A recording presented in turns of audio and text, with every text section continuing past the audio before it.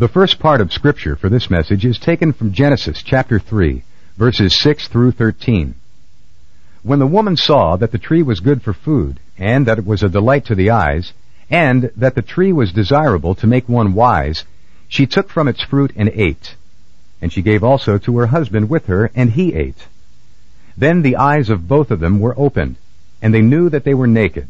And they sewed fig leaves together and made themselves loin coverings. And they heard the sound of the Lord God walking in the garden in the cool of the day, and the man and his wife hid themselves from the presence of the Lord God among the trees of the garden. Then the Lord God called to the man and said to him, "Where are you?" And he said, "I heard the sound of thee in the garden, and I was afraid, because I was naked, so I hid myself." And he said, "Who told you that you were naked? Have you eaten from the tree of which I commanded you not to eat?" And the man said, "The woman whom thou gavest to be with me, she gave me from the tree, and I ate." Then the Lord God said to the woman, "What is this you have done?" And the woman said, "The serpent deceived me, and I ate." Now the second part of our scripture text is Genesis chapter 4, verse 9. Then the Lord said to Cain, "Where is Abel, your brother?" And he said, "I do not know. Am I my brother's keeper?" And the final portion of our scripture text comes from Matthew chapter 9, verses 11 through 13. And when the Pharisees saw this, they said to his disciples, "Why does your teacher eat with the tax gatherers and sinners?" But when he heard this, he said, "It is not those who are healthy who need a physician, but those who are ill. But go and learn what this means. I desire compassion and not sacrifice, for I did not come to call the righteous, but sinners." But turn in the second chapter of Genesis, we will continue with our series. We're in a new series now. Last series was the 5 purposes that God gave us for life. By the way, thank you for braving the weather. That's part of your offering for God, and I'm sure that that blesses Him, that whether you walked over the puddles, on the puddles, or through the puddles, that you came to worship Him this morning. And I just appreciate your patience and all the traffic problems. I don't tell you that enough. Really appreciate your patience. And it's just part of being with a family, you know. Last sermon series was the 5 purposes that God gave us in the Garden of Eden. And now, this is outside Eden, just outside Eden. And what went wrong with those purposes? These are 5 depressing sermons. So, gird up your loins and get ready for the truth, because I'm not going to hedge any with you. Last week, I talked about God's purpose in work. Remember in the 15th verse how He said, and I quote, "Then the Lord God took the man and put him into the Garden of Eden to cultivate it and to keep it. And the Lord God commanded the man, saying, From any tree of the garden you may eat freely." Remember how the first message I preached on that was about how God had provided at the beginning of man's work. Man was to cultivate and keep the garden, but the food was already provided. You can't cultivate and keep a tree in order that you can eat from it. The tree is there. God gives you the provision. And so therefore the work was a celebration. It was gratitude for what God had given them. And it was a contribution to the world. It wasn't earning a living. But since that time, we have become convinced that to get what God has for us, we've got to earn it. And we have set about trying to earn all kinds of things we can't earn, including our salvation. If somebody's got something for you, you just receive it. Period. And then your action takes place out of gratitude. But we've gotten into this world full of earning. I've got to deserve it. I've got to earn it. I've got to make you do something to owe me. And we're in a terrible mess because of that. Now, let me talk to you this week about life and being and your individuality. You remember the first go-around, the message was that God gives you purpose just because you're alive. He created you just as certainly and just as intentionally as He created Adam and Eve. You're not a residue of protoplasm that happens to have come together out of evolution's mutation. You are a particular person made by God with all of the qualities God gave you, now listen to this, for Himself. Not for you. You weren't made to fulfill yourself. That's terrible news, isn't it? I'm sorry. I see people going, oh, I'm not fulfilled. Well, I'm sorry. And I hope you do get fulfilled, but that's not why you were made. That's not why you're here. God made you for Himself. You weren't made to fulfill a role in the world. You were made primarily to be with God at His pleasure for His purpose. And therefore, anyone you see who is given breath by the Almighty Creator was made just like they were for His purposes. There is no handicapped in God's world. God made a person just as valuable, whether or not they have certain capabilities that we think is valuable, made them just as valuable to Him for His purposes. And you can go through this whole world and never know what your purpose was for living, but still be valuable to God. Now, we want to tell you what your purpose is. We want to help you define and discover your purpose for living. But until you get there, and if you never get there, you have a value to God because you have life. Now, where is the other end of that?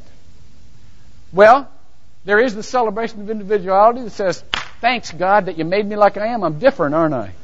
Real different. Real different. Do you know that when God made Adam, He made him different than Eve was going to be?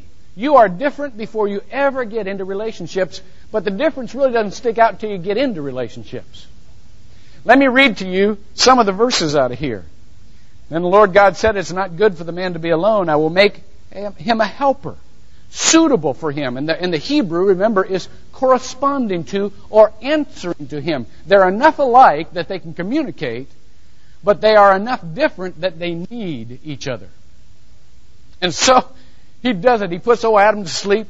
We men haven't really wakened up since that time. We kind of go around in a stupor. We kind of sleep through the important events in life. But He puts Adam to sleep, takes a rib, closes it up, and fashioned into a woman the rib which He had taken out of man, and brought her to the man. And He exclaimed, now this is bone of my, now we're talking here. He was glad to see her. Bone of my bone, flesh of my flesh. And God says, a man shall leave his father and mother and cleave to his wife. Now that's a combination, see? And out of that combination, we live out our individuality. Because we're different. And we're glad that we're different. We don't need to be ashamed of being different. At this point of the Bible, God says they knew that they were naked and they weren't ashamed. See, they could see the differences. They weren't ashamed. They were glad about it. You know, if we were still living the life that we had in Eden, we'd be tickled to death we're like we are. As different as we are. Every once in a while, something pops up that you can see what true individuality is. A few years ago, I read in Reader's Digest about, you know how you find in your pants, you buy a new pair of pants and you find slips in there called, and it says inspected by number 28, or inspected by number, you know. Well, they had apparently this inspector of clothing that was sending out personal notes on these things. You'd reach in and draw this out, and there were little jokes, you know. It's inspected by number 28 because number 1 through 27 was on vacation. I'm all that's left here. And one of them said, inspected by number 28. If you meet somebody suspicious, swallow this. I like that. Inspected by number 28. If you didn't find this thing, contact us immediately. You know, I mean, it's just weird stuff. And here's this guy or gal, I don't know which it was, doing their job in a completely unique and individual way. That's what God meant by individual. Having fun, being different, doing your job. But nobody can quite do it like you. There's a lady in this congregation I was talking to this week who needs an operation. And I asked her if she was going to get it. She said, no, I'm not. Knowing the pain that she would have to endure not getting that operation, I said, why not? She said, I've got 3 small children. This operation would lay me up from a year to 18 months. And I would have to give up my responsibility of hugging and cuddling those kids to someone else. Someone else may be able to hug and cuddle, but nobody can do it like their mom. You know? She said, I am irreplaceable as an individual. And she lives with the responsibility and with the pain of that, but she realizes it. You understand? That's what God wants us to realize. Nobody can do what you do, or He never would have made you. You are so important. Now, what went wrong with that thought? Well, look over in chapter 3. Verse 6, and the woman saw that the tree was good for food, and that it was delight to the eyes, and that the tree was that the tree was desirable to make one wise, and she took from its fruit and ate. She gave also to her husband with her, and he ate. And then the eyes of both of them were opened, and they knew that they were naked. Now, they knew they were naked before. I mean, look, it says over here, they were both naked and weren't ashamed. They knew they were naked. But something's different here. Individuality has suddenly become individualism. Those that were, if you forgive the pun, sutured, they were tied together. They were different, but they were tied together. They were combined. And they were in a sutured self. Now becomes suit yourself. Look, see? It said literally. It's right here. Suit yourself with leaves. See? I'm sorry. And they knew that they were naked, and they sewed fig leaves together and made themselves loin covers. Look at it. Suit yourself. See? There was a division now. This is more important than just a differentiation. This is a division. There is now something between them in order for them to feel comfortable. Come on with me now. It says, and they heard the sound of the Lord God walking in the garden of the cool of the day, and the man and his wife hid themselves from the presence of the Lord God among the trees of the garden. Second division. Second, slip into individualism, into the walls that come up before us. They were not only separated from each other, now they were separating themselves from God. And then the Lord God called to the man and said, where are you? Remember, that's not a question of geography. It's a question of autobiography. Where are you? God knew perfectly where he was geographically. Doesn't play hide and go seek. And he said, well, I heard the sound of thee in the garden, and I was afraid because I was naked, so I hid myself. Real smart answer. And he said, who told you that you were naked? Now, he gives him 3 chances to confess and repent. Who told you that you were naked? Have you eaten from the tree which I commanded you not to eat? And the man said, well, the woman that you gave to be with me. Slick, huh? Yeah. See what he's doing? Shifting the blame not only on woman, but on God Himself. Again, you see the walls that are coming up. It's your fault. Blaming. It's your fault. The woman you gave to be with me gave, and watch this, and I ate. See how he drops the last, I bet you anything he dropped those last words, and I ate. The woman you gave to be with me gave me the fruit, and I ate. Bet you anything. It's just the mood of the passage. So, God turns to the woman. And He says, what is this that you have done?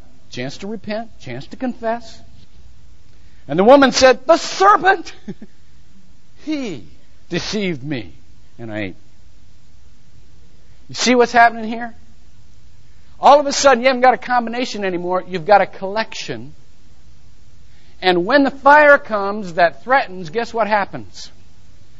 When it looks like it is no more personally beneficial to be mutually accountable, there's a split up. When the pressure's on, there's a digression. And all of a sudden, it's every person for themselves. I read a story a couple of months ago about, this is supposedly a true story, some Catholic priest over in the southwest United States taking this problem to court, trying to get an injunction against a woman who every Sunday morning, when the choir would get up to sing, this woman would stand up. And when they started singing, she started singing. Loud as she could. Problem was, she wasn't singing what the choir was singing. She was singing her own compositions. And in order to regain the order in worship, apparently this priest thought he had to go to the court to gain an injunction. You know what? That's the same thing that has happened to us when we digress into individualism. We were supposed to be singing the same song. We were supposed to be coming up and joining if we wanted to be a part of it. But we stand out there and we sing our own compositions. And the hurt that comes when we see that we have backslidden into individualism is both surprising and horrifying. Some years ago, a man by the name of, what was his name? His last name was Peabody. I can't remember his first name. Nathan Peabody managed an ice cream store in Maryland. And he was there one night manning the store all alone and got this phone call. The voice on the other end said this. Listen to us carefully. This is the police. You are about to be robbed. We do not want you to resist. Give them the money. We will be waiting outside the store. We have to catch him with the money on him. Thank you for your cooperation. Sure enough, a few minutes later, you can come swaggering this little, sleazy guy with a stocking cap, little knife, holding the bag out, saying this is a stick up. Nathan grins, cheerfully gives him all his money. Laughs as he walks out the door. And begins not to laugh anymore when he sees this guy run unaccosted from the premises. It hit him what had happened. A few minutes later, he called the real police, said, I've been had.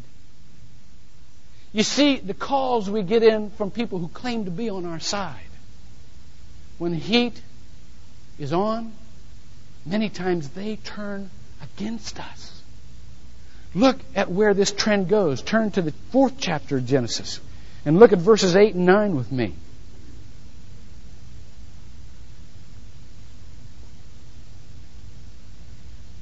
And it came about that when they were in the field, that Cain rose up against his brother Abel and killed him.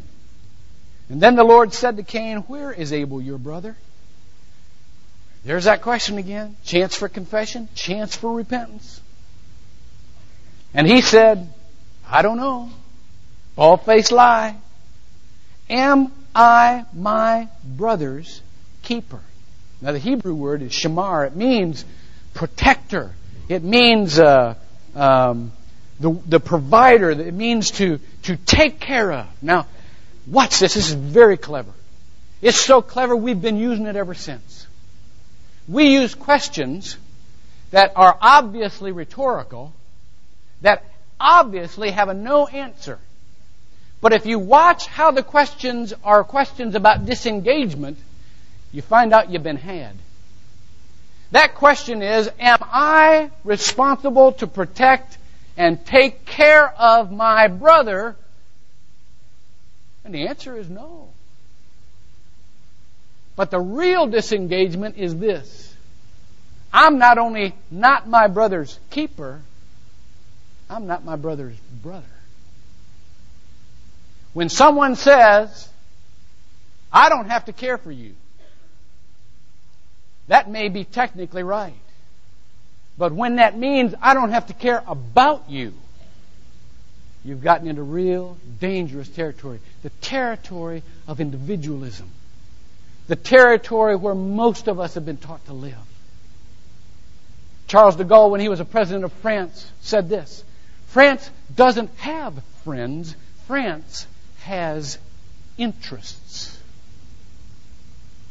We have been taught to live not in a combined fashion, but to have interests. In America, we have a philosophical heritage. We are ontological Lockeans. John Locke wrote that the assemblage of the people is simply at the will of the individuals for their own self-enhancement. And that's what we believe, but that's not what the Bible teaches. The Bible teaches that we're combined like it or not. We're combined whether or not we think it's going to improve our personal state.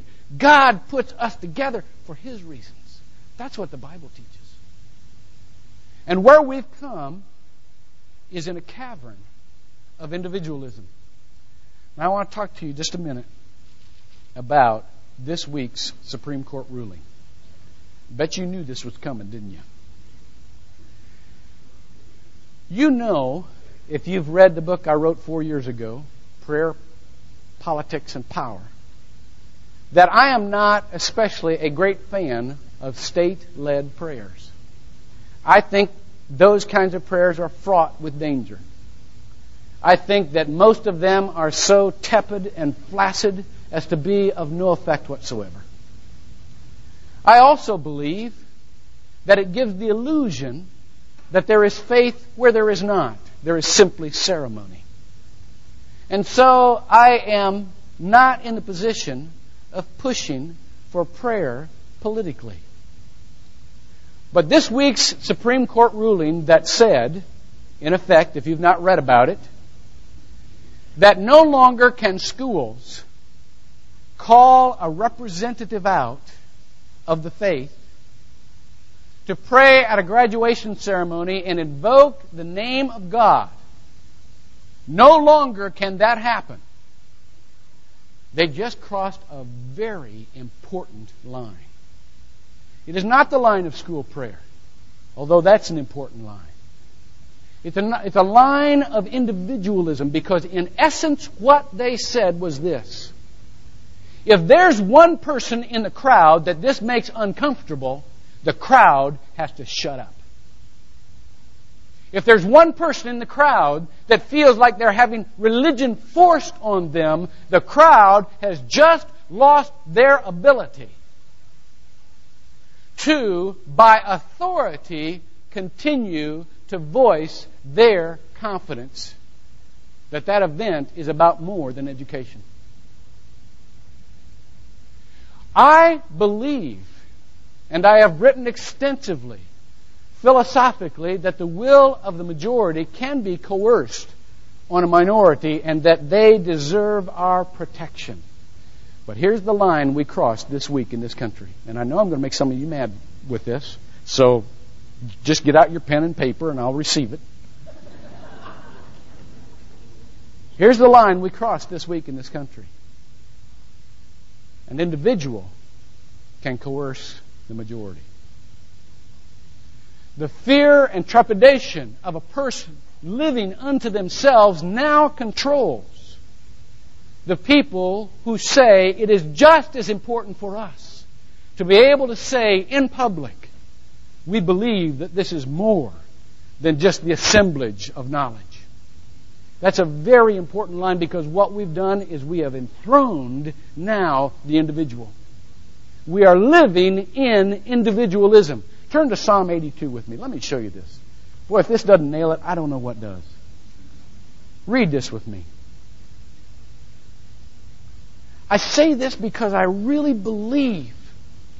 I have never believed that our hope was in our country as much as I love this country, as much as I would serve it in any fashion.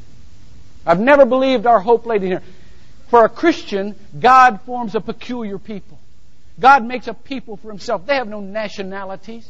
They have a responsibility and a love for the Father, and we are internationally bound together in a peculiar people. That's why God put us here. So I don't have a lot of confidence in any government, but I do know that God judges. And I do know that God cares. And when I hear people say, it is better to keep your mouth shut than to open up about your differences and come to terms with the fact that you've got to live together, no matter what the differences are. I read an article in the paper. This Miriam, whatever her name is, wrote an article that said, how would you feel if a Satanist would demand equal time? You know what I say? Bring them on. It's okay. If a Satanist wants to get up there and pray, that's okay. If a Hindu wants to get up, that's okay. If a Confucian, if a Muslim, of course a rabbi is the one that was all about. Anybody who wants to get up there, Jehovah's Witness, Mormons, I don't care. But when it comes to having to live alone in a cowardly and fearful manner and not being able to open your mouth because you're so afraid that the unity of a community can be broken apart, instead of living realistically with your differences, you're living in a shell. And there's not much left. Read this with me. God takes His stand in His own congregation. He judges in the midst of the rulers. How long will you judge unjustly? Look at this next line. And show partiality to the wicked. Vindicate the weak and fatherless. He's saying, yeah, protect them. Do justice to the afflicted and the destitute. Rescue the weak and needy. Deliver them out of the hand of the wicked. They do not know, nor do they understand. They walk about in darkness. All the foundations of the earth are shaken. In King James it says they're out of course. Just exactly what we're saying. We've taken a wrong turn here. Now he addresses the rulers again. I said, you are gods. It doesn't mean, this is not a New Age thing. It means rulers. You are representatives of authority on the earth. And all of you are sons of the Most High. Nevertheless, you will die like men and fall like any one of the princes. Let me sum this up for you. I believe that either we cooperate in all of our differences, in all of our wonderful individuality, or we will continue the course that we have taken, and that is to pull apart and live in our own little worlds of individualism. If we pull apart, there's one of two courses you can take. You will take the course of aggression toward each other, which Cain took with Abel. I remember years ago. This won't take long. Years ago, I asked my middle son Isaac what he wanted to do. He's doing a father-son thing. He said, "Well, I want to go swim with the dolphins." See?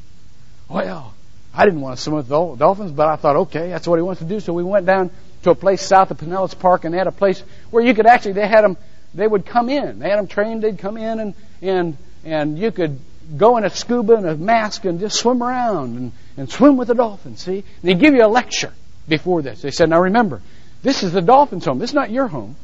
You're here for their convenience. They're not here for your convenience. So therefore, just swim around, and if they want to swim with you, they'll just come up beside you, and you can just grab on, and you can play, and they'll just take you wherever they want to. But, he said, I want to warn you. They said, if one comes up and looks you right in the face, which they sometimes do, to continue to stare at that animal is considered by them an act of aggression. Don't do that. Oh, no, I don't want to do that. Well, we get down in this thing. We start swimming around in here, And of course, they can sit. Animals know chemicals. Isaac's just as glad to be there, just like he's in his own world. And immediately a dolphin comes up and just comes along beside him and takes Isaac all around and finally takes Isaac into his little home pen, his little old bedroom in the house type thing. And Isaac plays with this dolphin for the full half hour. And when it's time to get out, he doesn't even want Isaac. He tries to prevent Isaac from getting out. He's his playmate. Well, they sense my chemicals too. I didn't want to be there. I don't even like fish. I'm swimming around trying to be, this bonding thing with your kid, swimming around. I'm remembering all the Jaws movies I've ever seen, I don't want those stinking things around me. I'm looking down, seeing where these things are. Feel something right here. Looked up and there it was. Staring right at me. Well, when something like that happens, you just go blank. And I was trying like crazy to remember, are you supposed to stare at him or not supposed to stare at him? Well, I'm sitting there looking at it like this. They just keep staring. And then the guy's voice flashes back in my mind. Don't stare at him. I go, whoo! Made a dive, see? Well, the rest of the half hour, I just swam around alone. Which was perfectly okay with me. The point was, unless there was togetherness, there was isolation. Because he didn't want somebody who was aggressive. He didn't want to swim around with a coward either. I didn't blame him. I don't like to swim with cowards. Are you going to bond in a permanent way even though there are differences, even though there are difficulties? Or are you going to go off into your own little corner of cowardice and isolation? That's the question. Since Eden, we have tended, whenever we were threatened, whenever we were hurt, to separate and live in our own territory. You know what happens? You remember the legend of Narcissus? I'm sorry, but this stuff keeps coming back. This will just take 2 seconds. Narcissus was a Greek boy, handsome god, who was so handsome, all the women loved him. I mean, all the women. And they were always trying to get him to fall in love with them. But for some reason, he didn't want any part of them. There was one especially beautiful maiden by the name of Echo. Echo had made a big honcho, big cheese goddess so mad that this goddess put a curse on her, and Echo could never initiate a conversation. The only way she could continue or try to get a relationship was just to repeat what she had heard. That's where we get the word from, see? Boy, there's a lot in here. Take this with you and mull this over. So all she could do was try to repeat what she had heard. And so she tried to get Narcissus to fall in love with him by following him around and just repeating things that he had said. He trashed her. He said, I don't want any part of you. And she was so ashamed that she went deep into a cave. And her body disintegrated, leaving only her voice. And the legend goes to this day. The voice of Echo still resides in the deep, hidden places of the earth. Back to Narcissus. You remember what happened to him, don't you? One day he bent over a pond and he saw his own reflection. And he fell so in love with his own reflection that he couldn't move. He tried to hug. He tried to get some reciprocation. He tried to love himself. And there was no reciprocation there. So what happened? He pined away and he died from unrequited love. Here's the analogy, gang. It says in 2 Corinthians 5:5, we weren't made for ourselves. So therefore, whatever ways we're trying to love ourselves, if we try to form relationships on the basis of our own personal prosperity, instead of on the basis of truly loving someone else and being bonded to someone else, guess what's going to happen? We're going to stay unfulfilled. In our whole lives, we're going to pine away and wish that we could love ourselves better. That's where we are in this country. We are a country of individualism. It's encouraged in our culture, but it's the opposite of our gospel. Now I want to have just a brief prayer time. I want to ask you this. I want to challenge you today for 2 things. Number 1, I want for you to consider if you, because of some disappointment you've had with God, have withdrawn into yourself. And whether or not you want to stay like that. If you're living separately from God right now, I want to invite you to come and bond with Him forever and not to live separately from Him anymore. I want to say a prayer of salvation that says, God, I don't bring anything to the table. This is not some way I'm trying to benefit myself. I just want to love you. And I realize that if I want to love you, you're the one that put it there in the first place, because it didn't come from me. I want to love you. And I want to be with you and you to be with me. Come into my life. I want to pray that with you this morning. So you never have to worry about being isolated from God. Here's the second one. Some of you are like I am. As I heard this message, I heard myself. I am very much prone, when I am hurt or disappointed or threatened, to withdraw into my own little world. I'm very much prone to try to build a world of individualism. And I don't want to do that. I want to live with the family God gave me. I want to spend years, no matter what is happening in my life, to say, but I'm a part of a people who God is fashioning for Himself. If you recognize those tendencies within yourself, and you want today to turn away from those tendencies, and no matter what the cost is, to say, I want to be connected. I don't want to live in a world of individualism. I want you to come up here and join hands and pray with us. You realize why you can't do this in your pew, don't you? You realize why, in order to do that, you got to come and you got to be connected. Okay? That's part of what we're praying about. So, here's what we're going to do. Tim, come out. I want you to play a little something while we're moving around. Okay? I'm going to go down there and kneel, and I'm going to stick my hands out, and I want somebody to come up and grab hold of them. And then whoever wants to come up, I want you to be connected with one another, and then let me pray for us. Come on. Somebody pray with me. Come on.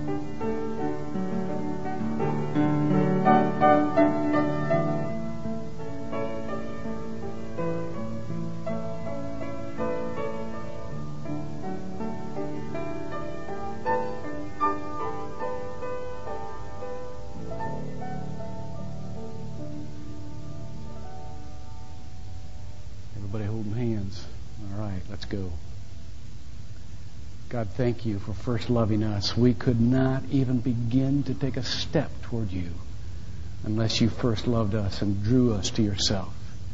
That's what we recognize today. And we give our lives to you, God, not just on a moment of emotion, but because that's where we belong, and that's where we want to belong. You've planted that desire in our heart. We've come from Eden. We've come from our father and mother, Adam and Eve, who decided to play it safe and be apart. But we don't want to play it safe and be apart. It is not good that we should be alone. Therefore, today, connected, we kneel before you and thank you for this peculiar family you're building. This peculiar people that you want to fashion for yourself. Bind us together, Lord, in ways that will not come apart. No matter how threatened, no matter how forbidden, no matter how long we're together, Lord, bind us together so that we will know that we are a part of a family. And our job is not to fulfill ourselves. Our job is to live unto you and to enjoy one another. We praise you. Thank you for making us peculiar individuals and help us to enjoy living that out together. We pray in Jesus' name. Amen.